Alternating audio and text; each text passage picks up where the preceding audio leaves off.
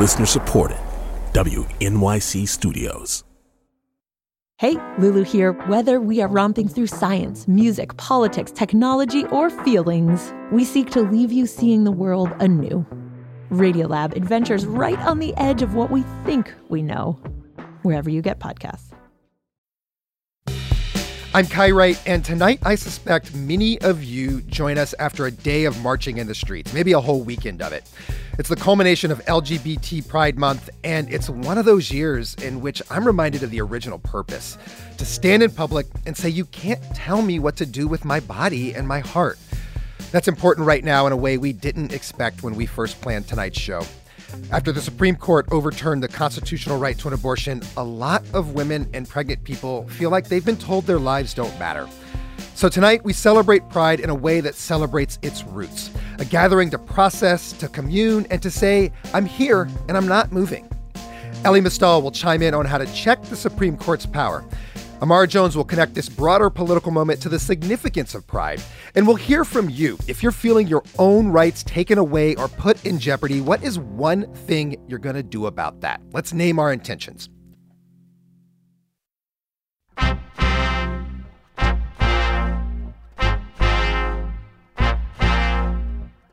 Welcome to the show. I'm Kai Wright, and I want to go straight to someone we have on the phone from Huntsville, Alabama.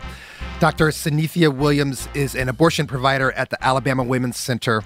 Alabama is one of 11 states that now either ban or severely restrict access to abortion. Dr. Williams, thanks for calling in. Thank you so much for having me.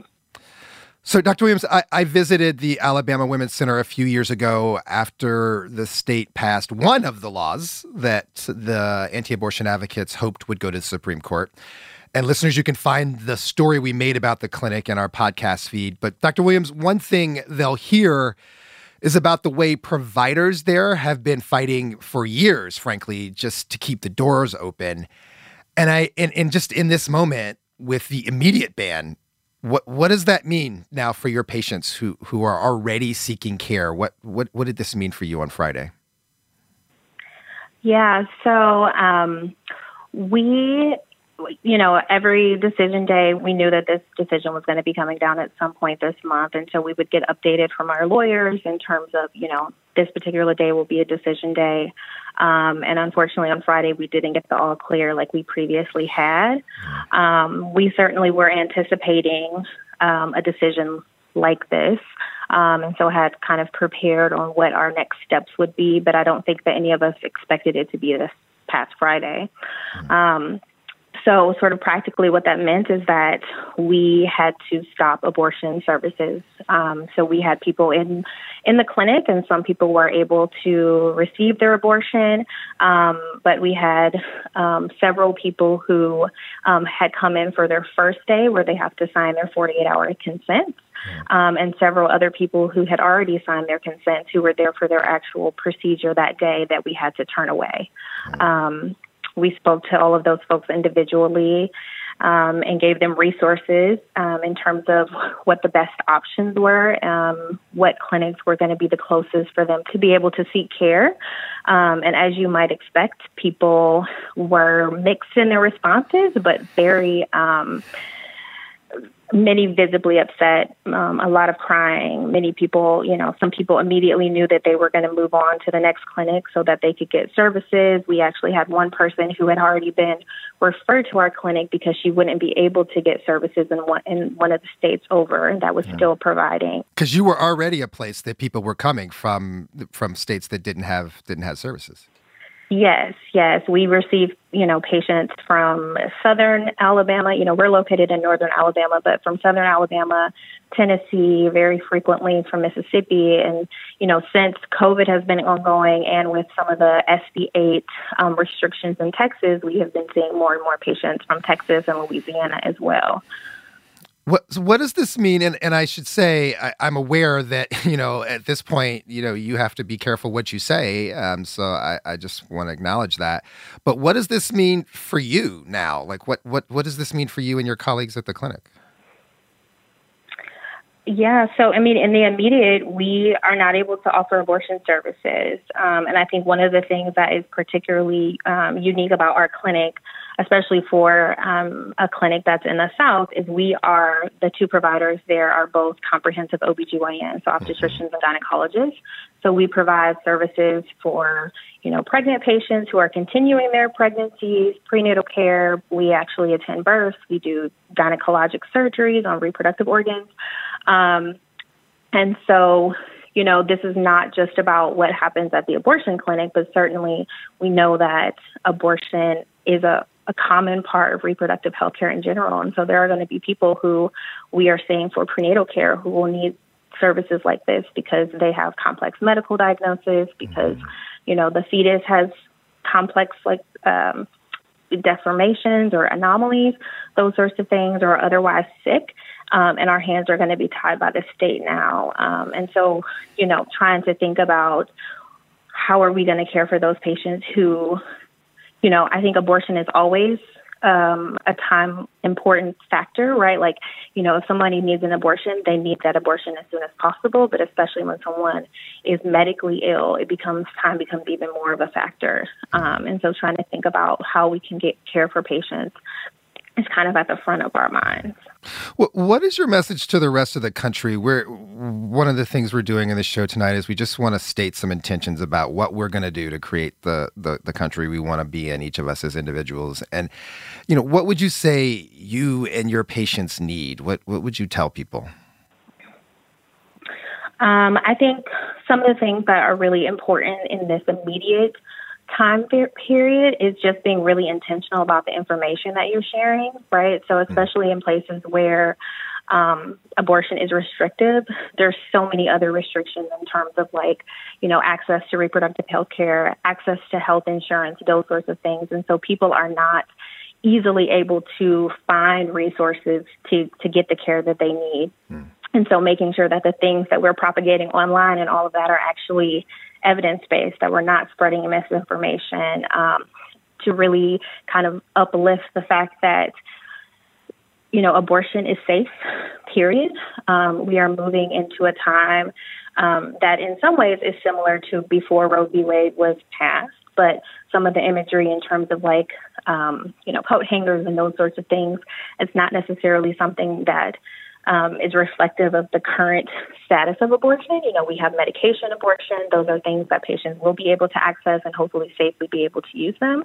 But we also are in a different time because surveillance is so much higher. We're just connected at all times. And so really what people are most at risk of is criminalization. And it's something that we've already been seeing over the past few years, and it's only going to increase.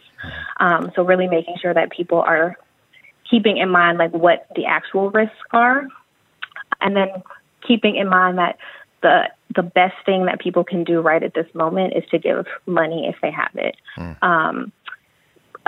There is the National Network of Abortion Funds where you can find local abortion funds who, abortion funds have been doing this work for a really long time. They're familiar with the laws of your state. They're familiar with what patients actually need in a practical way. And so for folks to be able to actually get to the care that they need in terms of travel and hotels and actually coordinating the care in the clinics, they're going to be the best folks to do that. So we don't have to reinvent the wheel.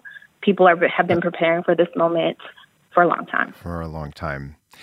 Thank you for calling in. Dr. Sunitha Williams is a care provider at this point at Alabama Women's Center in Huntsville, Alabama. Thank you for your work, and thanks for checking in, Dr. Williams. Thank you so much for having me. So it has been an epic past week in the history of this country's debate over just what kind of national community we want to be. It's not just abortion rights. It was also gun control and police accountability and an open threat to a whole other range of previously established individual rights, same-sex marriage, our private sexual relationships, access to contraception.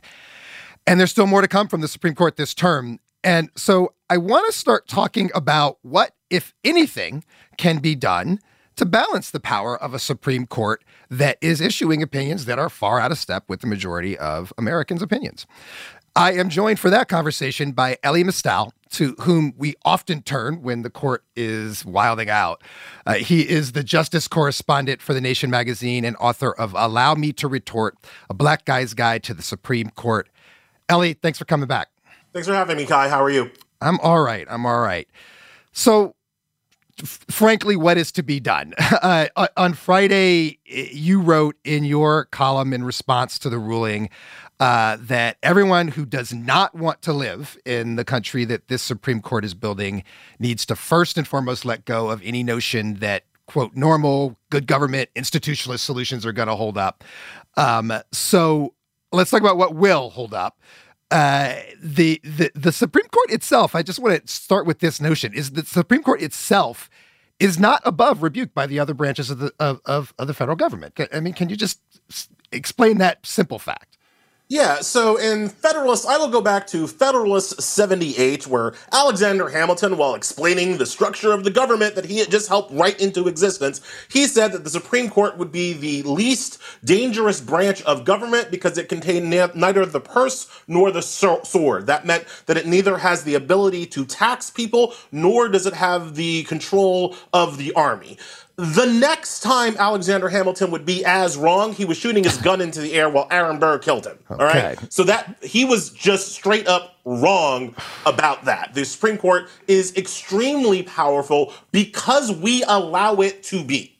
This idea that the Supreme Court can overturn acts of Congress is a power that the Supreme Court gave itself in 1803.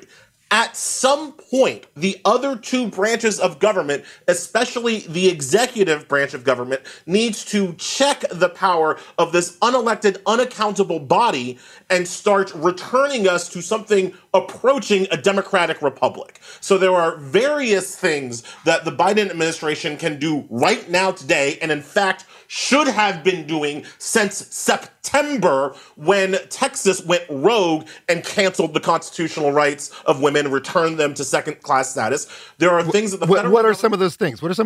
Let's be specific here. Okay, so right now, what should happen is that Biden should federalize abortion, should provide for abortion services on federal lands. I'm talking about military installations. I'm talking about any property that the federal government owns, any land. You could do it at a national park if you had to. The way that this would get around the Hyde Amendment, which is something that we can talk about later, the idea that you can't use federal money to fund abortions, is that you simply lease the land to the abortion providers. You lease the land to Dr. Williams, ask her to pay for it out of pocket. I bet she could raise some money to pay for those services. I know I'd be willing to give. Start a GoFundMe. We'll figure it out, right? So lease the land to Dr. Williams so she can keep doing her work. That's number one. Number two, the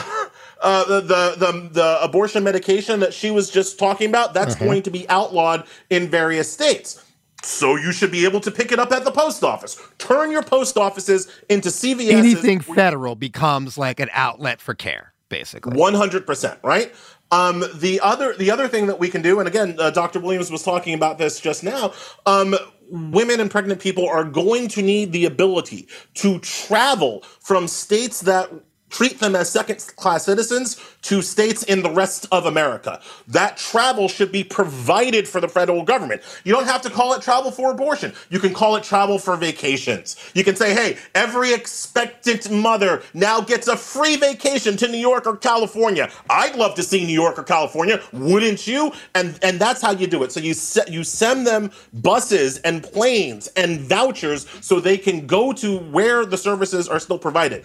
As a side point to that, one of the most obvious things that needs to happen right now is that Biden needs to make sure that transfers are available to federal prisoners, because right now, if you are raped and impregnated in prison in a state that does not allow for abortion, they are going to force you to carry that baby to term. So Biden can right now take that off the table by allowing for transfers to states that still provide services. I'm going to interrupt you. We're going to come back with more of these details. We need to take a break. I am talking with Elie Mystal, author of Allow Me to Retort, a Black Guy's Guide to the Constitution and justice correspondent for The Nation magazine. And when we return, listeners, I want to bring you into this conversation, too. We're talking about the Supreme Court now, but we're going to go on to talk about LGBT issues shortly.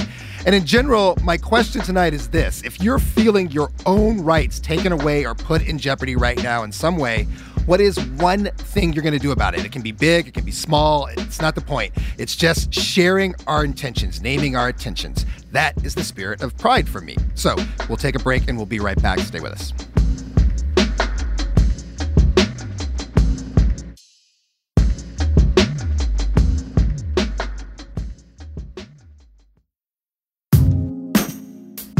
Hey everyone, this is Kusha. I'm a producer. 2 announcements. First, in our podcast feed, you'll see that we've released the next episode of Keeping Score.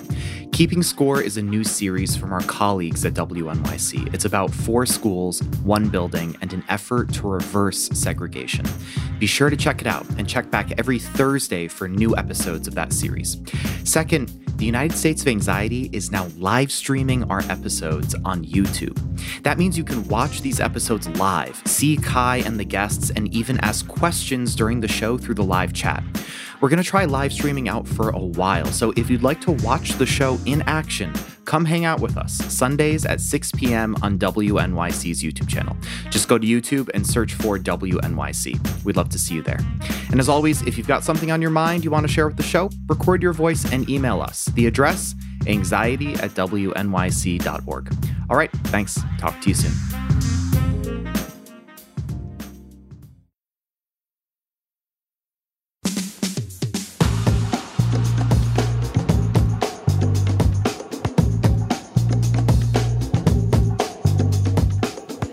Welcome back. I'm Kai Wright, and I'm still joined by Elie Mystal, the justice correspondent for The Nation and author of Allow Me to Retort, a Black Guy's Guide to the Constitution. Your calls and comments are coming in. We're going to talk to Elie about the Supreme Court here for a few more minutes and how you can check the power of the Supreme Court. We're going to, in a minute, turn to LGBT issues and just talk about the spirit of pride. And in the course of that, I want to know, just for all of you out there, what if you feel like a right that is important to you is in jeopardy right now, is being taken away, what are you going to do about it? What is one step you're going to take, big or small? It doesn't matter. We're just trying to share our intentions now. That is the spirit of pride for me, is this notion that I stand in public and I say, I am here, I am gay, and you are not going to make me go away.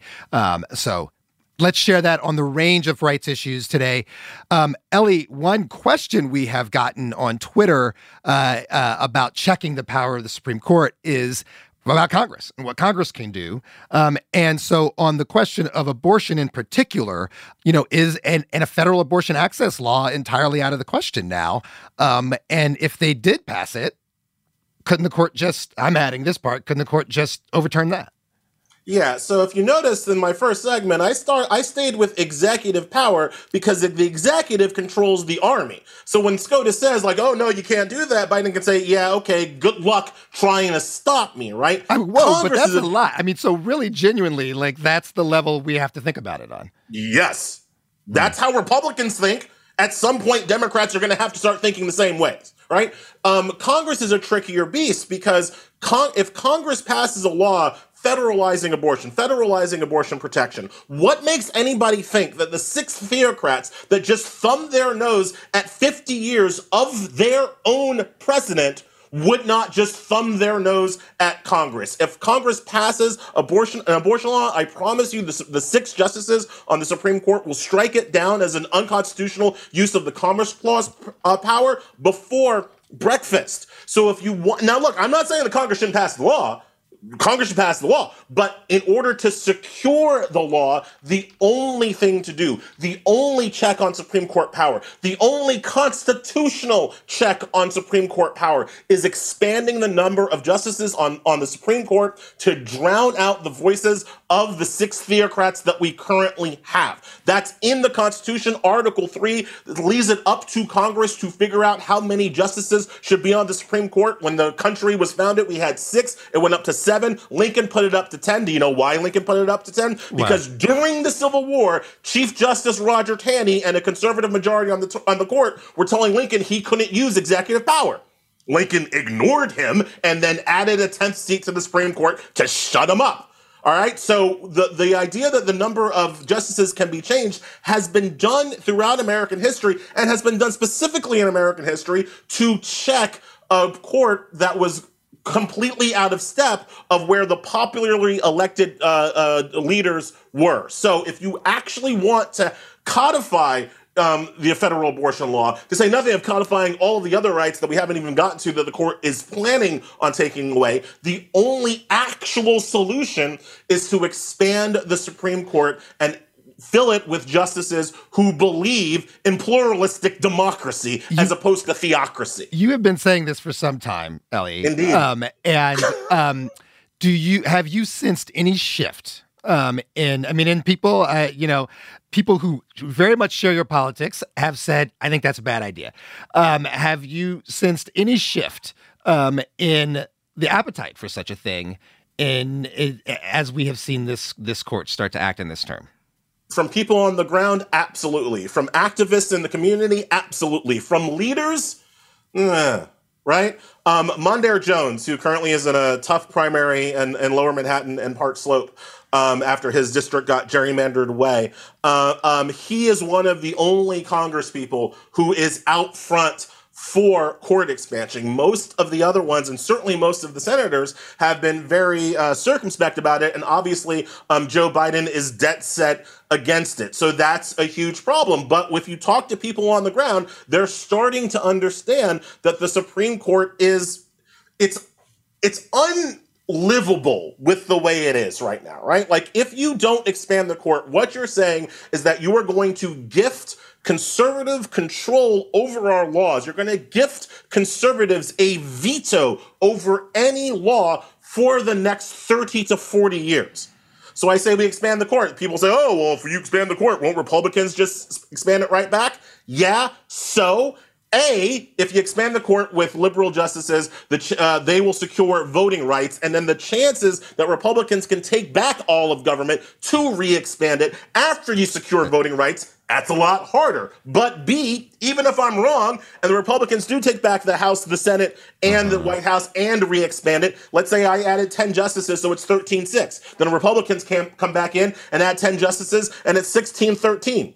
How is that worse than where we are now? At least if all I've done is given women another, 5 years of controlling their own bodies, then I will put that on my headstone as good work for the day. Okay? I'm going to stop you so we can get to some calls, Ellie, but Ellie Mistal continues to make this case. Expand the court. You've heard it.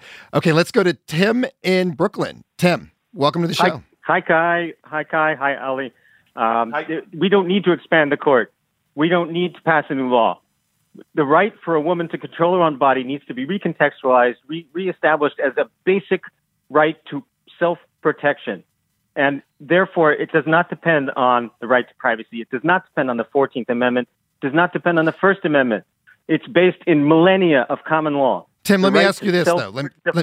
Let me ask you this, Tim, because this is the question I've got for people tonight is, name one intention for yourself. If that's what you believe, that's what you want to see happen. What's one thing, big or small, that you feel like this is what I'm now going to be doing? This is what I'm going to do to make this come to true.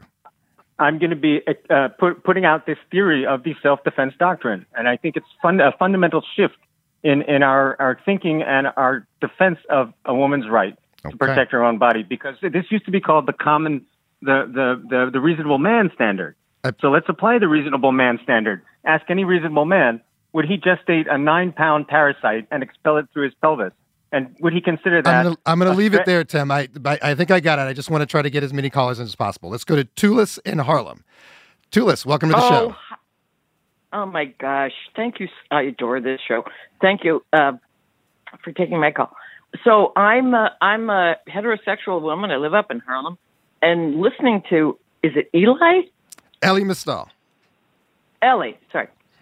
I learned more in the past 10 minutes. I'm gobsmacked. So what I'm going to do is I'm going to let my representatives know that this guy is filled with great. I didn't even know things could be codified. So you're going to fight for the codification. You're going to fight for the codification of the right to abortion. That's what you're going to do, Tulis? Absolutely. And I'm going to use this interview to send to my representatives. Okay. I just think it's friggin' brilliant. Thank you for that, Tulis. We enjoy your calls. Thanks for calling us up. So, Ellie, I'm going to wrap up because we got to get to pride issues as well here. But I want to ask you the same question I'm asking listeners. You're making these arguments. It's great. We hear it. You're out there beating the drum for expand the court. What model for our listeners, for yourself? What's one thing to make that come true? What's one intention you want to state? Yeah, well, you've got to call. My father was a local politician, and I used to joke that if I wanted him to change my allowance, I needed to call his office and get 10 more people to call his office, because that's the phone that he always answered, right? Like, you have to make your representatives know what you want, because as I said, these ideas are out there, and there are people on the ground who believe in them, but the leaders that we have right now are, from my perspective, letting us down. They're not taking the full measure of executive power. They're not doing everything they can. And when you look at how Republicans play, when you look at what the Supreme Court is going to do, you're about to talk about pride issues. It's very clear that the next thing that they're going for are LGBTQ rights. They have said so. That's next on the block. So when you look at Republicans using maximal power, I'm trying to call my representatives. I'm trying to get people to understand what maximal power looks like to defeat them. Ellie Mistel is the justice correspondent for The Nation and author of Allow Me to Retort, A Black Guy's Guide to the Constitution, bringing the fire and brimstone, as always. Thank you, Ellie. Thanks for having me, Kai.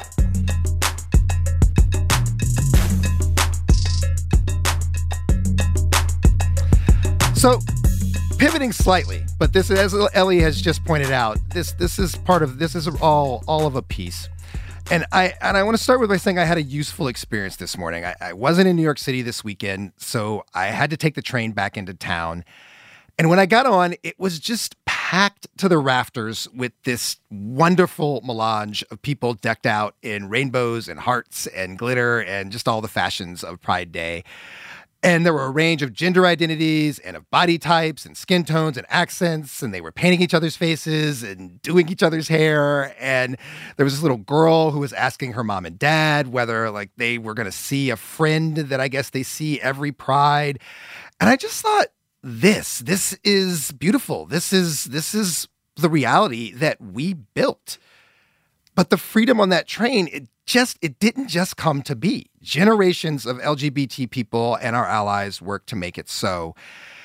And so I'm thinking, what's to be learned from that experience and that history about how to protect our freedoms, about how to expand them, and about how we can all enter the necessary fights and struggles ahead over all of that without also allowing those fights to steal our joy and define us in them.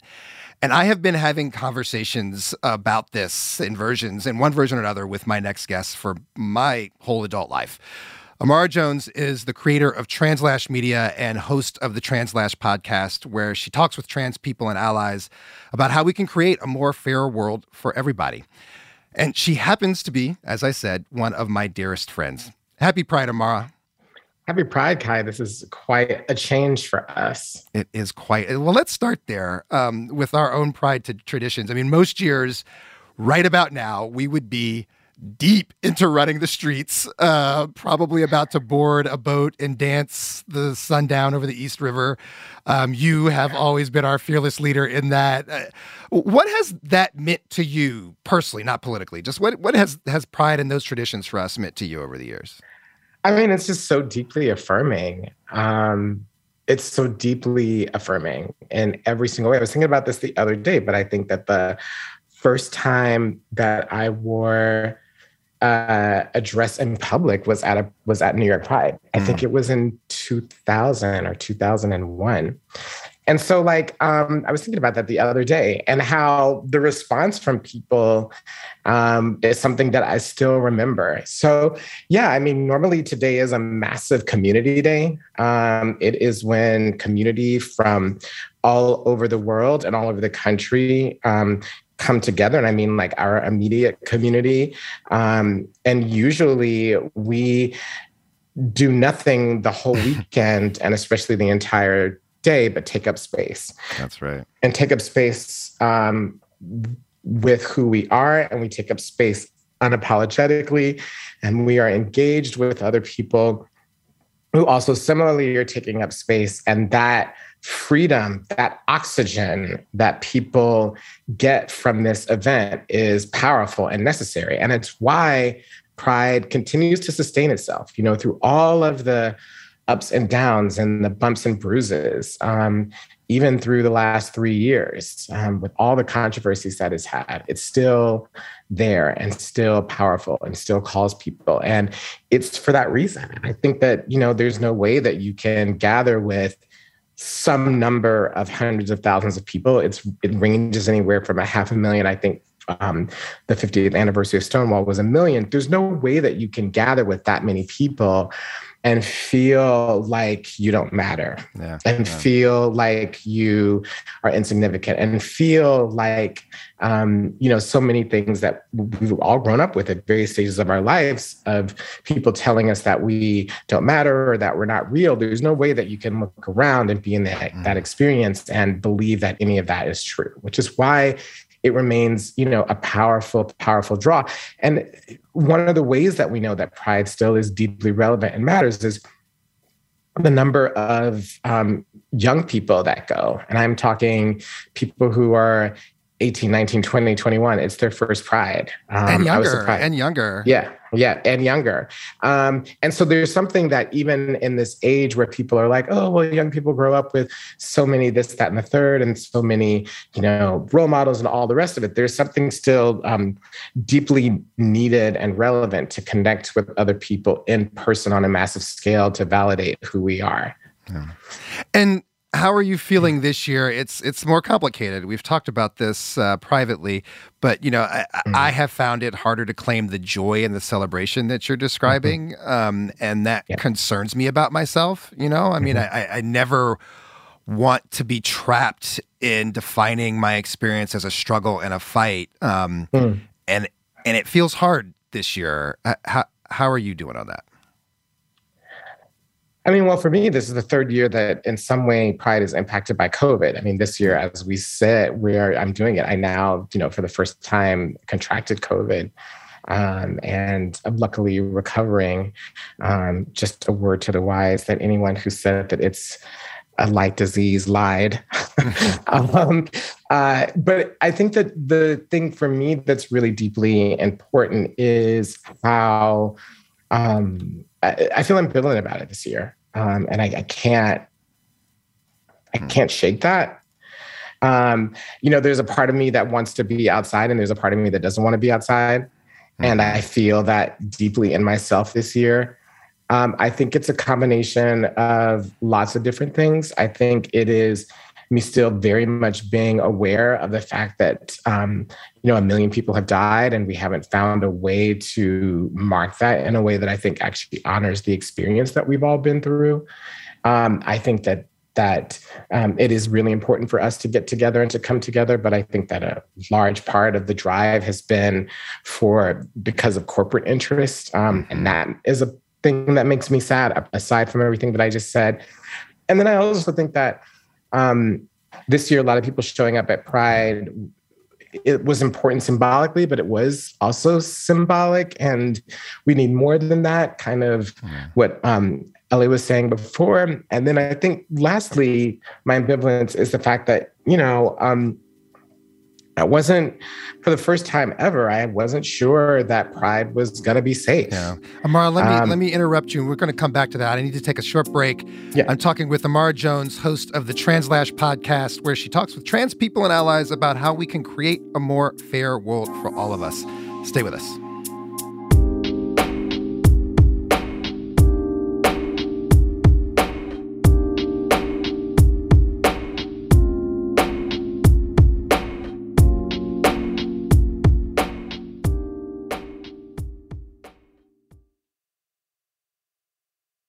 you ever feel like there's nothing new in the news? You know, like there are urgent things happening in the world, but all you hear is noise. That's where What Next comes in, a daily news show we love from Slate. They tell you the stories you haven't heard before or a different side to the stories you thought you already knew. Join host Mary Harris every day as she cuts through the noise so that together we can all figure out what next. Follow and listen wherever you get your podcasts.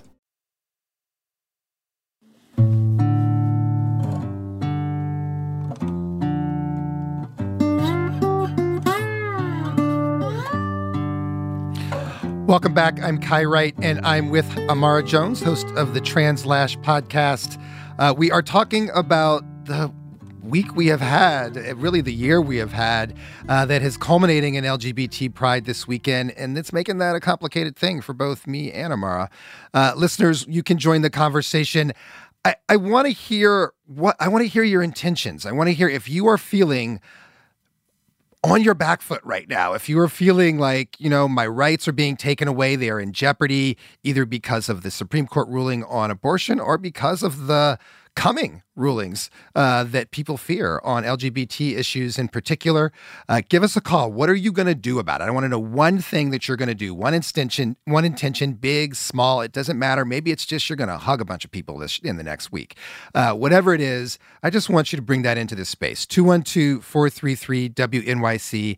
That's 212-433-9692. If you're joining us on YouTube, drop your answer in the chat.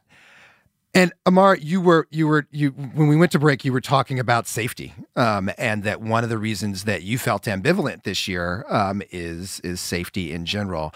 And I just want to prompt you. You said something to me once about safety is something that we all create together, actually. Mm-hmm. And I wonder if you could just unpack that here in this moment. And I'm particularly thinking about sort of not just our physical safety, but our political safety. Yes. Conscious of time, I will try to do so really briefly. I mean, I think that that one of the things that's really fascinating is how we have a concept that public safety is something that is imposed upon us, that it is police reliant. But as you move throughout your day, if you depending on what neighborhood you're in, but most people may not lay eyes on a police officer or may do so in passing, which means that the safety is something that we create. Safety isn't imposed upon us by an authority.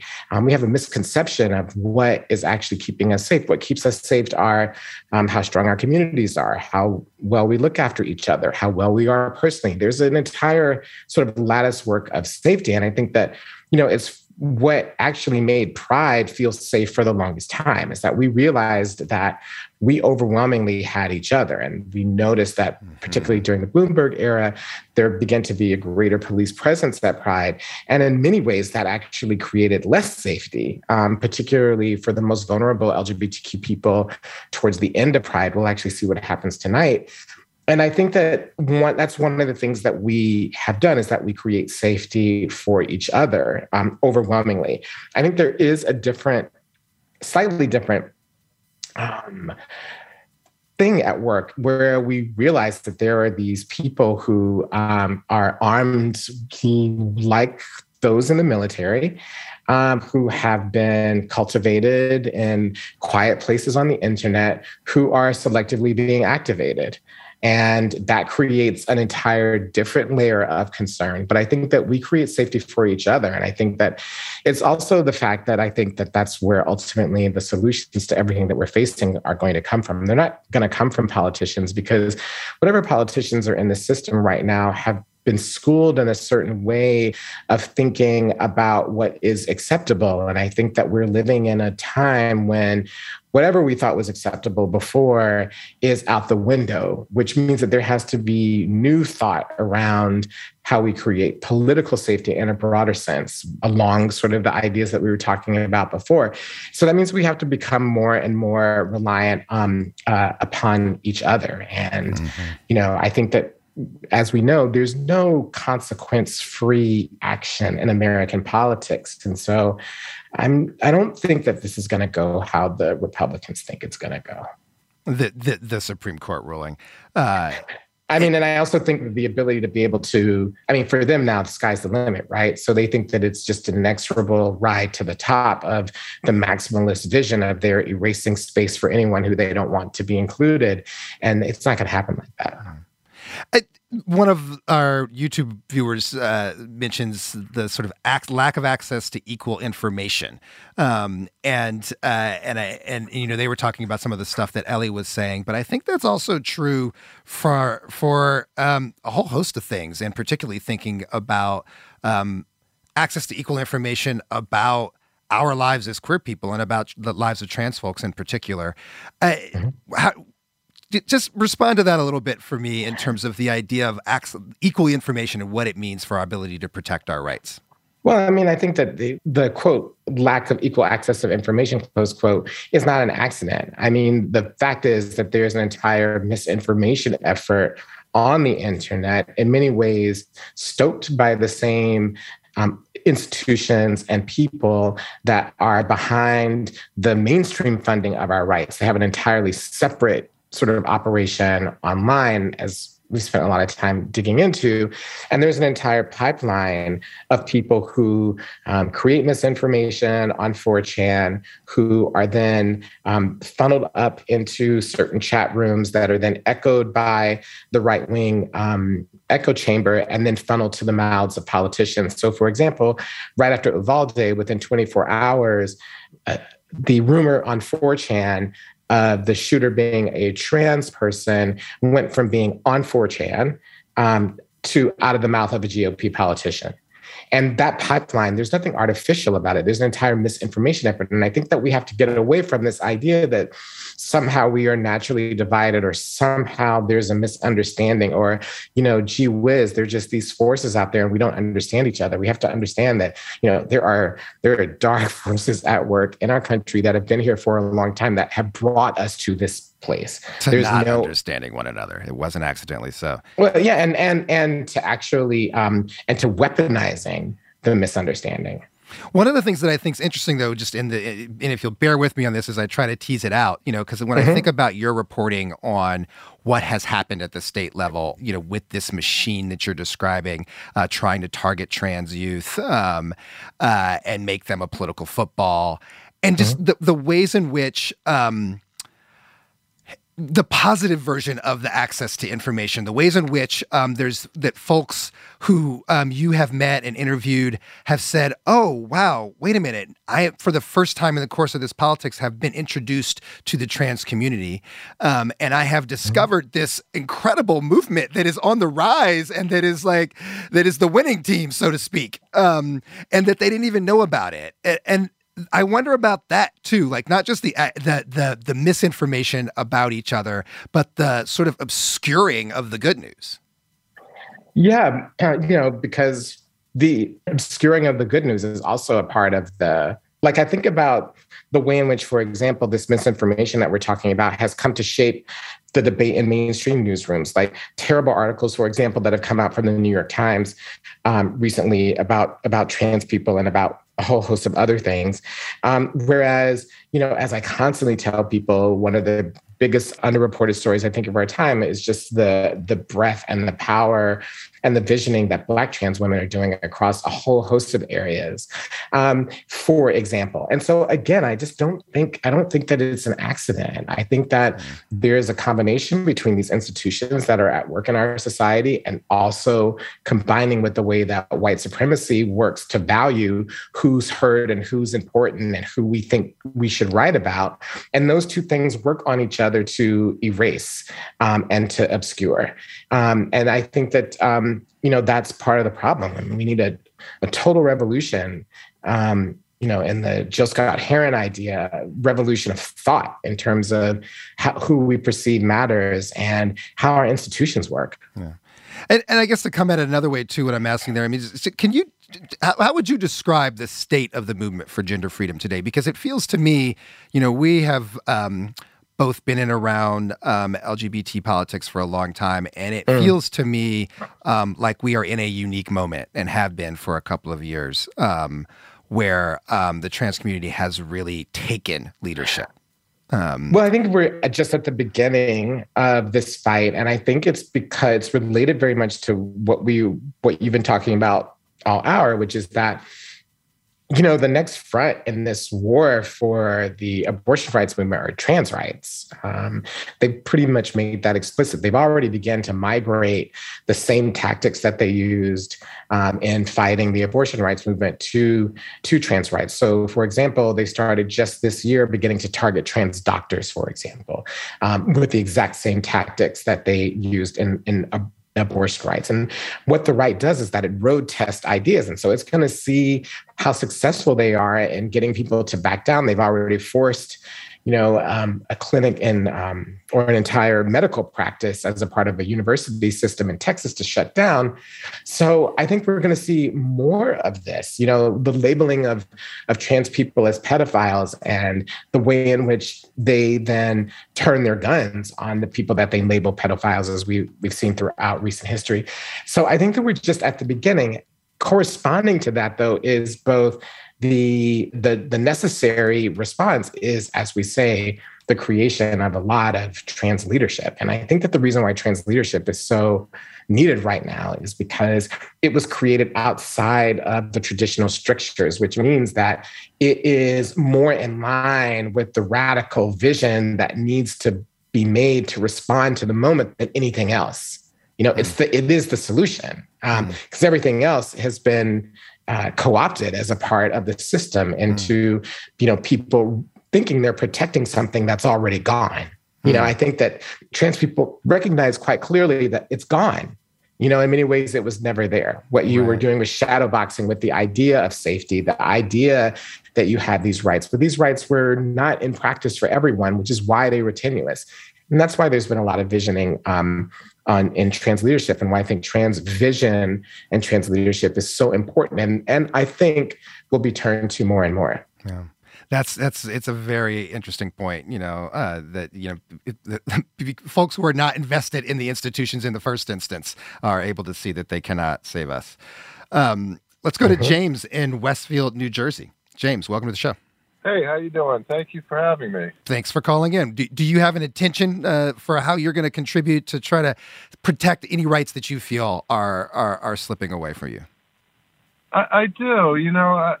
What I plan to do is to take to Instagram and Facebook and various social medias and to really just, I think one of the big problems that we have is everything becomes such a polarized issue. But what I think what we really have here is a situation where the right is decimating everybody's rights.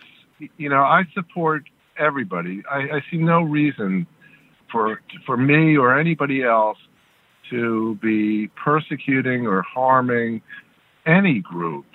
But as a straight white man, 65 years old, with tremendous privilege in America, white privilege, it's easy sometimes to think like, well, we're immune to all these problems, but we're seeing that we're not. I mean, the right is going and just taking out, fundamental rights of people, and we're all vulnerable to that. And that's not the reason why we should be doing this. We should be doing that to protect everybody anyway. But there's this where everybody's misguided. I have a cousin a little bit older than me. I'm gonna really quick. Just for time, James. If you can say it really fast. Okay, I have a cousin, conservative, votes conservative across the block, is outraged at what's going on right now with Roe v. Wade. Wake up! This is what's going to happen. If anybody that thinks Trump and all these people are working in their interests are sadly mistaken. Thank you for that, James. So, Amara, this is that I think connects a little bit to what you were saying, is that, this can go too far. This being sort of the attack on rights can go too far, even for the conservative movement. And,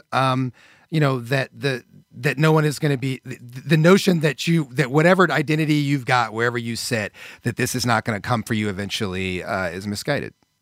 Yeah, I mean, I think that for me, I really do think, think a lot about U.S. history because these battles for rights take place over a giant canvas of time.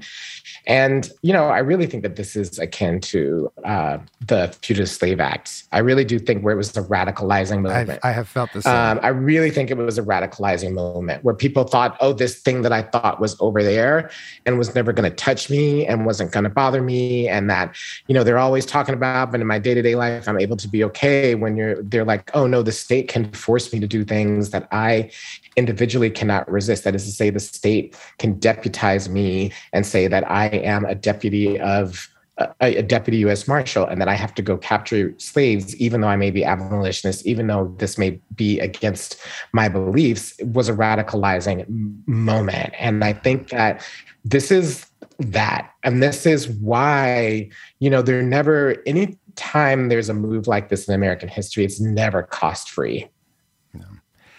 As we wrap up, I want to try to bring us back around to just the celebration of this, because as I said, one of the things I've struggled with is how to hold both. And that is something I think you are uniquely good at in my life. Can you just leave people with this thought about like how you manage to face all this reality that you're describing, but also continue to celebrate ourselves? Because today is fun. Even with everything that's there, like when I am looking out through my timeline and turning on television and seeing streaming and that sort of thing, it's fun. It is still fun. And the reason why is because there's just a part of us, and we know this is any people who come from oppressed people, this is just the case, whether or not you're African-American or Puerto Rican or there are a lot of different oppressed people, is that there's something that we learn or that is brought forth in humanity. There's just a part of us that isn't contingent upon what other people think of us. And that we're still able to relish that about ourselves and relish that about each other. And so that's going to continue regardless. They're not going to steal all the hope in the world. That's just not going to happen. And that's just impossible. And today is still fun and we're still fun. We will have to leave it there. Amara Jones is the creator of Translash Media and host of Translash Podcast. She joins us even as she gets over COVID. So thank you so much, Amara, and I hope you feel better soon. The United States of Anxiety is a production of WNYC Studios. You can follow us wherever you get your podcasts at wnyc.org/anxiety or by emailing us at anxiety@wnyc.org. Do send me those statements of intention. What are you going to do to protect yourself? I'm Kai Wright. Thanks for spending this time with us. Talk to you next week.